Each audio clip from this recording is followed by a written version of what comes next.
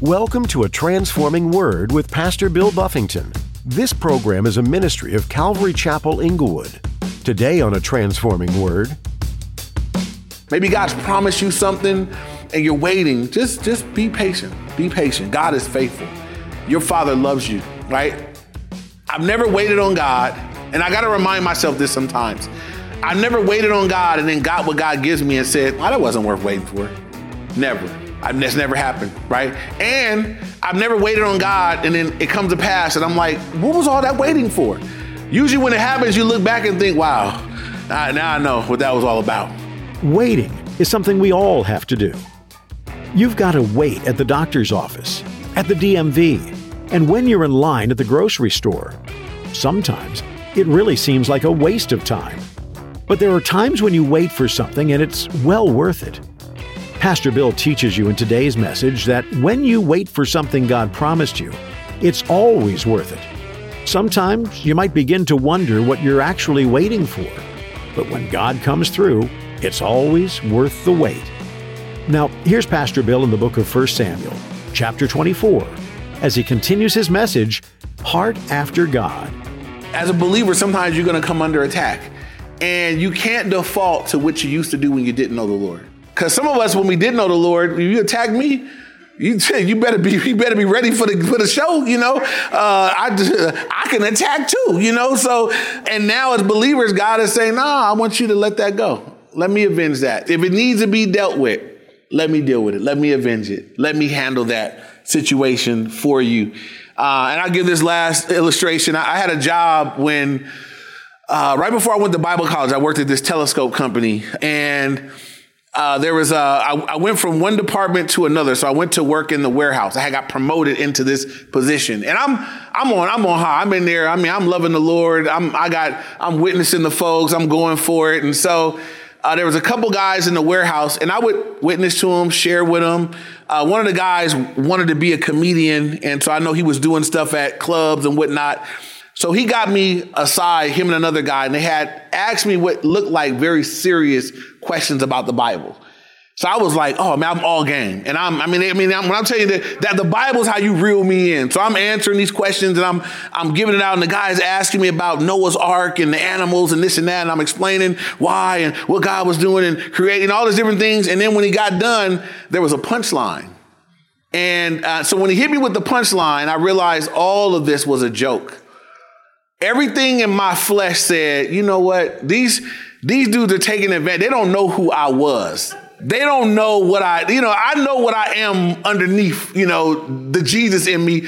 And I cannot tell you that I was so tempted to I was going to unbox.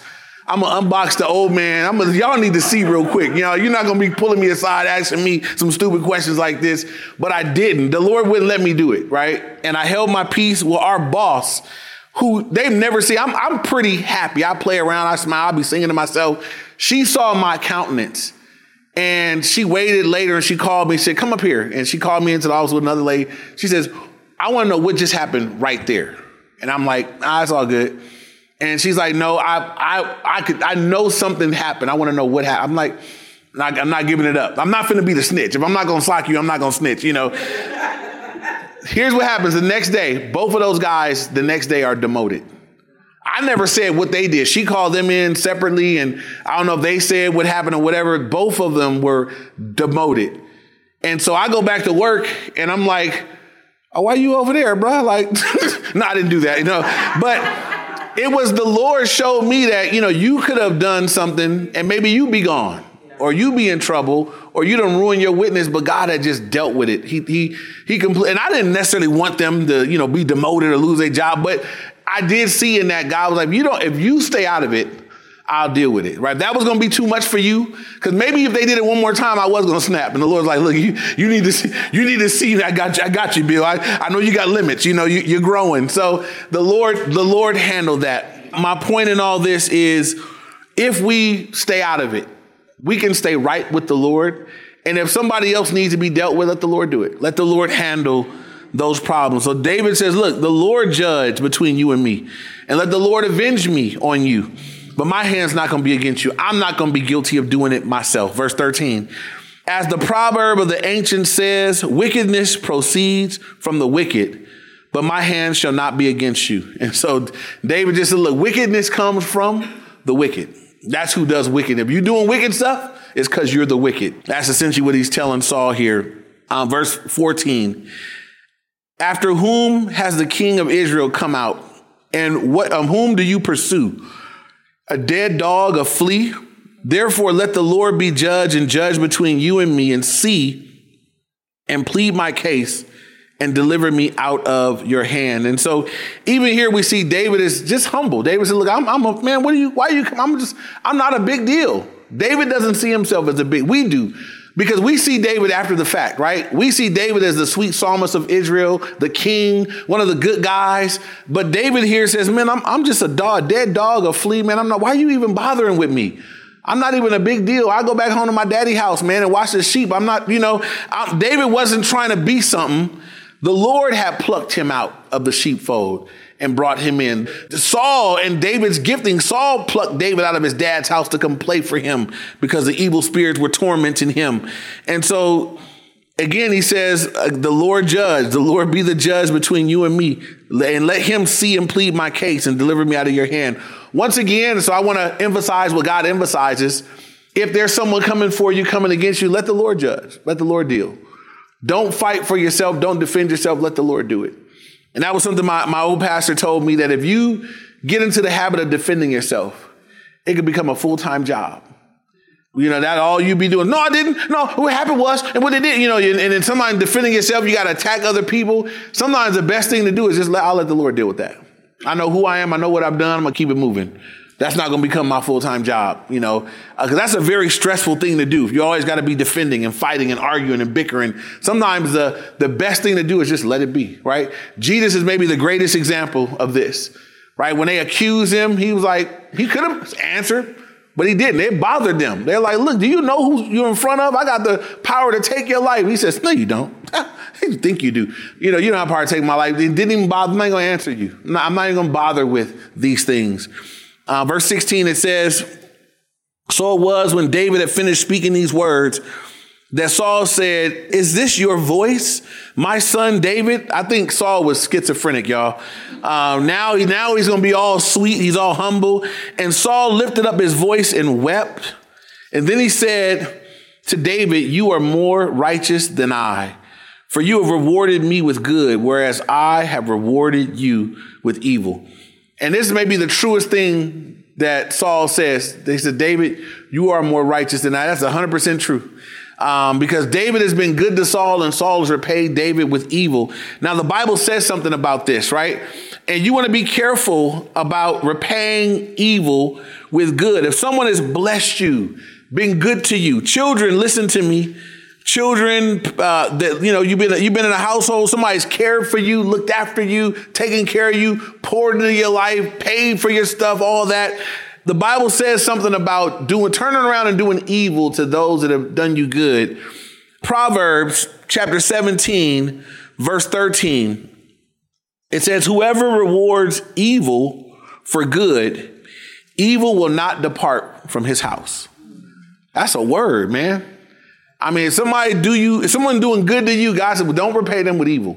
Be good back or be benign, but don't repay good with evil, or you're going to have trouble in your own household. We definitely see that with Saul. Things never quite get right for Saul, right? They stay messed up. They stay this way. There's another verse in Romans. I want everybody to read this one with me. So everybody go to Romans chapter 12. And we're going to read verses 17 through 21. So this is our instruction about dealing with the evil, right? It says, repay no one evil for evil. Have regard for good in the sight of all men. If it is possible, as much as depends on you, live peaceably with all men. Y'all get that? If it is possible, as much as it depends on you, believer, live peaceably with all men. Beloved, do not avenge yourselves, but rather give place to wrath. For it is written, vengeance is mine, I will repay, says the Lord. Therefore, if your enemy is hungry, feed him. If he is thirsty, give him a drink. For in doing so, you will heap coals of fire on his head. Do not be overcome with evil, but overcome evil with good. Amen. That's the believer's response. They've been done wrong. Evil been happening. They treated me bad. God says, don't repay them. Don't repay you for bless them. They curse you, bless them. Do good to those that treat you bad. He says, don't be overcome with evil, but instead overcome evil with good. That's the will of God for believers. That's how we're to live in response to wickedness and evil things that happen in our lives through people. So moving on now, in verse 18, it says, and you have shown this day, Saul still speaking to David, how you have shown this day how you have dealt well with me. For when the Lord delivered me into your hand, you did not kill me. For if a man finds his enemy, will he let him get away safely? Therefore, may the Lord reward you with good for what you have done to me this day.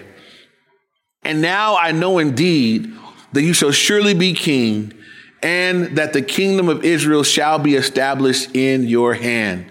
And so in this moment, Saul is acknowledging that, man, I know it. He's been known it, right? But he's saying it to David. I know you're going to be the king. And that's why I'm trying to kill you, but I know it's coming. I know God is with you. And Saul had to see the goodness, the holiness in David, right? To see that, man, you had me in the cave. I'm out here trying to catch you and you had me. And that had to just speak to his heart. And he says, I know that the kingdom of Israel is going to be established. And well, you should know it because God told you directly. God said, I'm going to take the kingdom from you and I'm going to give it to someone better than you. Them words probably had to sting in Saul because Saul wouldn't obey. Saul wouldn't do what God said to do. And God said, I'm going to give it to someone better. I'm going to give it to someone that's going to do what I say do. I put you in position. I gave you an anointing. I've empowered you. You got the Holy Ghost upon your life and you won't do what I say do. God took it all back and said, I'm going to give it to someone else. Now, can I tell you that that's similar to something we see in the New Testament? If you look at the talents, the parable of the talents, God says, look, I gave to 3 different people, 5 talents, 3 talents, 2 talents. And that's maybe not be the exact numbers, but, different numbers. And I said the master went away and said, hey, use this. When I get back, I want to return on this. And the person with 5 doubled up 10. Well done, good and faithful servant. Person with 3 doubled up 6. Well done, good and faithful. Notice the same phrase to both people that had done something with it. Didn't matter if you had more to begin with. They both had done well. But the one that dug it in the hole and put it in the dirt, he says, you wicked servant. You wicked servant. You didn't do anything with it. You just dug it and put it in the dirt. You got nothing. You should at least put it in the bank. I would have had something for it. But now you're going to give me back exactly what I gave you. You got to undig it. Now it's dirty, And he said, you wicked servant, and then he said, look, I'm going to take what you got and give it to him that has most. Or I'm going to give it to one that's proven that he can do something with it, that he's been faithful with what I've given him. And so, that's in the kingdom of God. This is so fair. It's so right. In the kingdom of God, God deals with us based on our faithfulness. Here's why that's so cool. Everybody here can be faithful. What if it was on your giftedness? Well, some of you are more gifted than others. And that would be unfair. What if it was talent? Some of you are more talented than others. Some of you are smarter than others. Some of you can do certain things better than others. But you know what we all have the capacity for? Faithfulness. And God says, so the principle in the kingdom is faithfulness. Doesn't matter what you start with. Don't matter how much you got. Don't matter. Be faithful with what you got. And that's what I reward, faithfulness. That means that everybody here we can all be faithful. Right? We can all be 100% faithful with what God has given us. And God says, and I will reward your faithfulness. And so I would just encourage us. I want to grow in faithfulness. I want to grow in, God, you put these things in my hand. I want to be more and more and more. I want to be faithful. Some people think that everybody's going to die and hear, well done, good and faithful servant. But y'all know God can't lie, right? So if you ain't done well and been a faithful servant, God ain't going to say that to everybody. Some people are going to hear you made it by the skin of your teeth. I'm good. You just barely made it in. Everybody's not going to be told, well done, good and faithful. That's for those that did well and were good and faithful. But faithful is what we want to be. Faithful it's what God rewards. It's what he blesses. And unfaithfulness, God punishes. To the one who was unfaithful, he said, you wicked servant. And he put him with those, with the torturers, And so moving on, it says, verse 21, therefore swear, this is Saul speaking, therefore swear now to me by the Lord that you will not cut off my descendants after me, and that you will not destroy my name from my father's house. And that is a sad, sad, sad verse. Saul is still concerned with himself. Hey, man, please, since I got you here, swear to me, swear to God you're not going to cut off my family, that my name is going to I still want my name to still be, don't cut off my family's name. Swear to God you won't do it. And he's still just caring about himself. Every time Saul has these moments where he can get it right. Remember when Samuel confronted Saul about the animals? And what Saul was concerned with was the people were there. And Saul told Samuel, well, just come to worship with me. Why? He wanted him to come worship so that he would still look valid. Samuel still rocking, because everybody knew Samuel was a man of God. He said, Samuel, come to worship. Why? Because I want people to see you with me so that they think I'm still good to go. It's for my image. I need you to come with me, rock with me. Didn't care about getting right with the Lord. Didn't care about the thing that asked Samuel, what do I need to do to get right? Man, I done messed up. He had no desire to repent, no desire to turn around, no desire to get right. What do I need to do to make sure that people still see me as God's man? That's all he cared about, was what people could see. Can I warn you against that? And this can sometimes be maybe the flaw in church folks.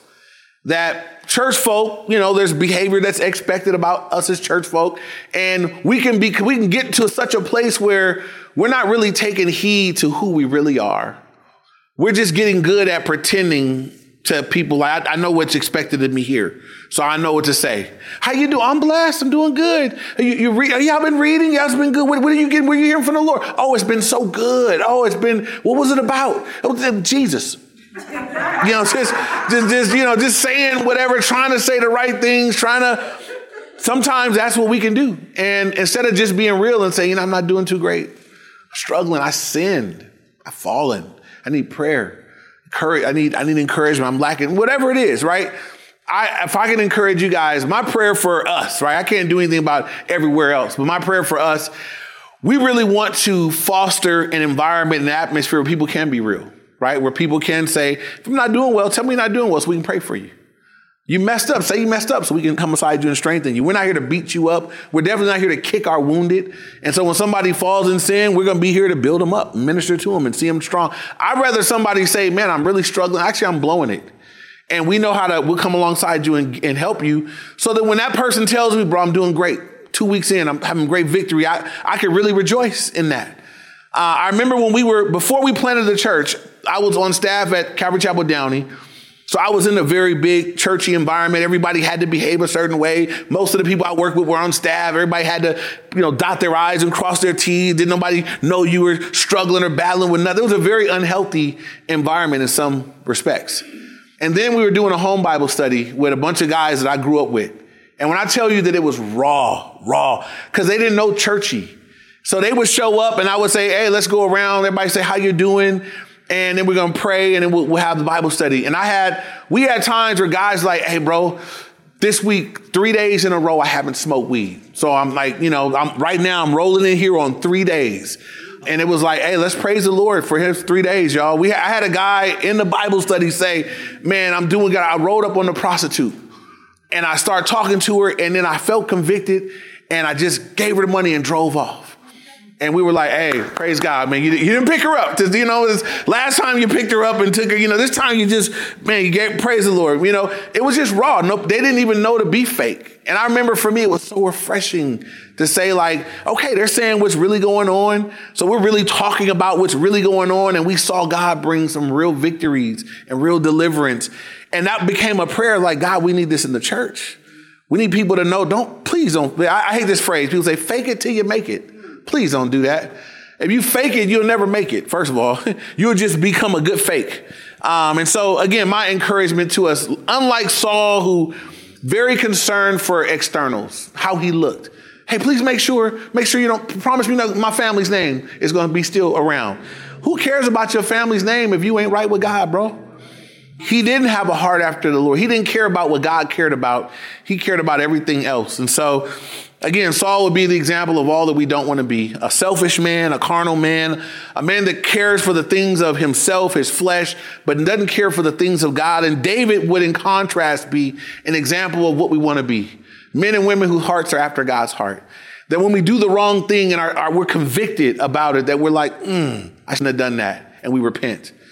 That we can humble ourselves before mean people and difficult people and not really care about how we look to them. It's about how we look to the Lord.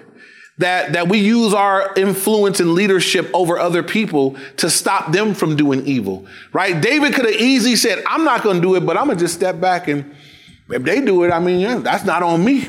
I didn't do it, but he didn't do that, right? He could have, that would have been the easy out. You know, I'm not going to stretch out my hand to touch the Lord's anointed, but I'm going to just back up, and what's going to naturally happen is they're going to go do it.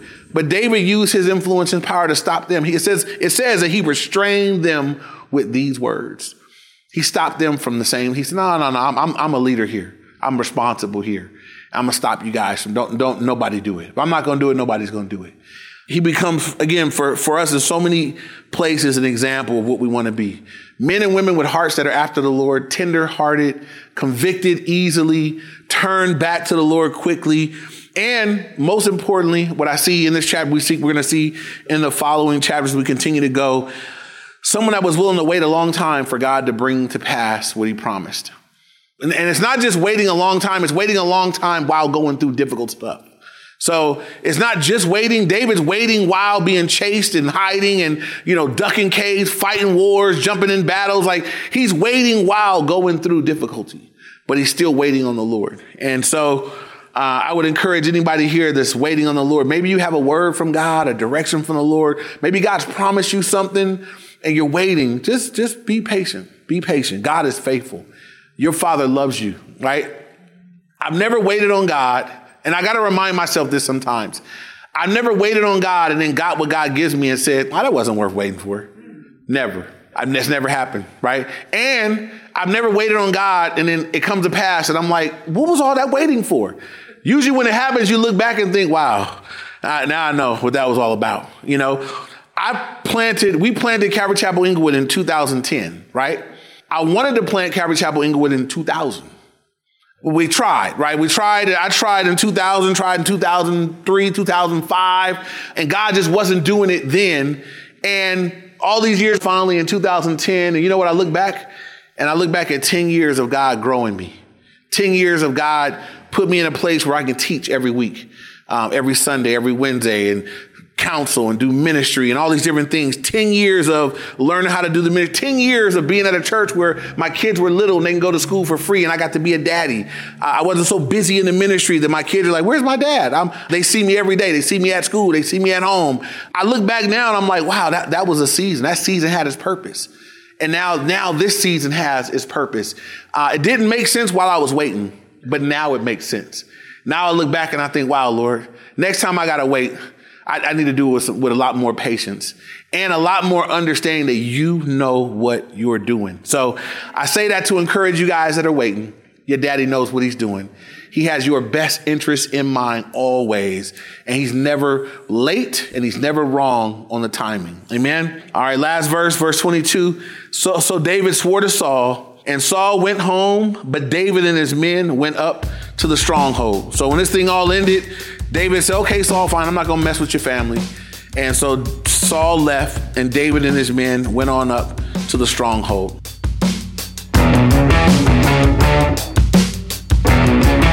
You've been listening to A Transforming Word. As Pastor Bill Buffington has been teaching through the book of 1 Samuel, this book covers some interesting history in the Jewish nation of Israel. The book starts with a prophet declaring the first king of Israel. And the book ends with the death of this same king. Why did Israel desire to have a king so badly? Was it a case of everyone else has one, so we should too? It seemed to have been a situation where the people wanted a person to rule and reign over them, rather than just trusting God to do the kingly duties. As we all know, humans have a tendency to fail and falter, and the first king of Israel was no stranger to this. King Saul started off well, but he didn't end well.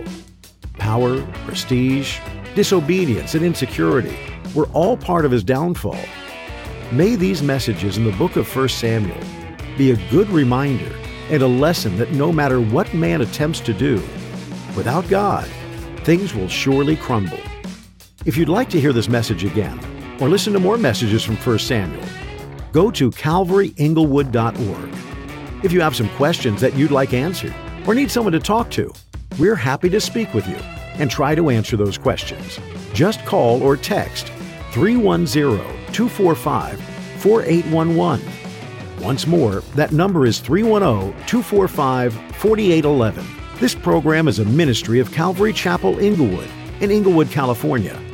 Thank you for spending time with us today in the book of 1 Samuel, here on A Transforming Word.